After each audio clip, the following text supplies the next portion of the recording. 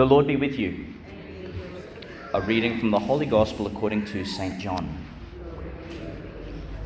The Jews fetched stones to stone him.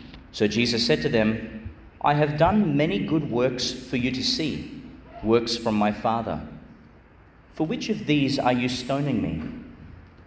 The Jews answered him, We are not stoning you for doing a good work, but for blasphemy. You are only a man, and you claim to be God. Jesus answered, Is it not written in your law, I said you are gods?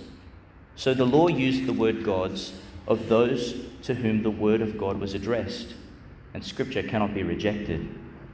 Yet you say to someone the Father has consecrated and sent into the world, you are blaspheming, because he says, I am the Son of God. If I am not doing my Father's work, there is no need to believe in me. But if I am doing it, then even if you refuse to believe in me, at least believe in the works I do. Then you will know for sure that the Father is in me and I am in the Father. They wanted to arrest him then, but he eluded them. He went back again to the far side of the Jordan to stay in the district where John had once been baptizing. Many people who came to him there said, John gave no signs, but all he said about this man was true. And many of them believed in him. The Gospel of the Lord. Jesus. Well, just a few days ago we were talking about, people's reluctance or inability to recognize Jesus. And here today Jesus throws a bit of a curveball. I want to return to that in a moment. But I want to say, just on a personal note, we just heard from my favourite psalm, Psalm 18. It's such a beautiful psalm. It's such a long psalm. It goes for just ages. And it's an epic because it starts with the phrase, I love you, Lord. It starts with David's relationship with his father. But then immediately it's thrown into utter chaos. Just visit that psalm and have a look. He's stuck, absolutely stuck. And he cries out to God, and he cries for a long time. And then we hear God just turn the whole cosmos inside out to come to his aid.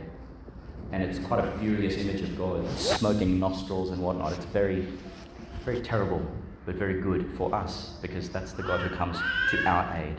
That's our God. And at the end of the psalm, it's kind of strange because David says, I'm innocent, I'm not a sinner. Like God's love is so powerful that it washes away our guilt. We stand there and we say, I'm your beloved son and I'm pure in your love. It's as if I never sinned. I think that's remarkable. Visit that psalm if you get a chance. Today in the Gospel, Jesus says something that I think would have confused some of our Christian brothers and sisters, I'll put it that way. Because he's really talking about faith and works, isn't he?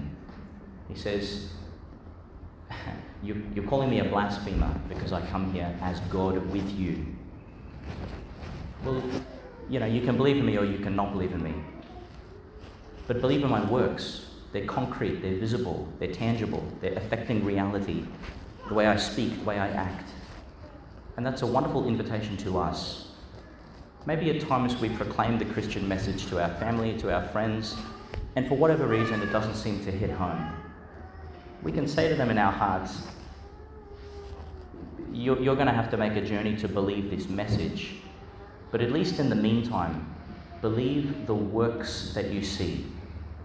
Believe the genuineness of my patience, my gentleness, my peacefulness, my desire to kind of serve you even when it costs, and to take assault even when I don't deserve it.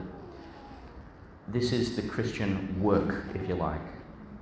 This is the work of the Father.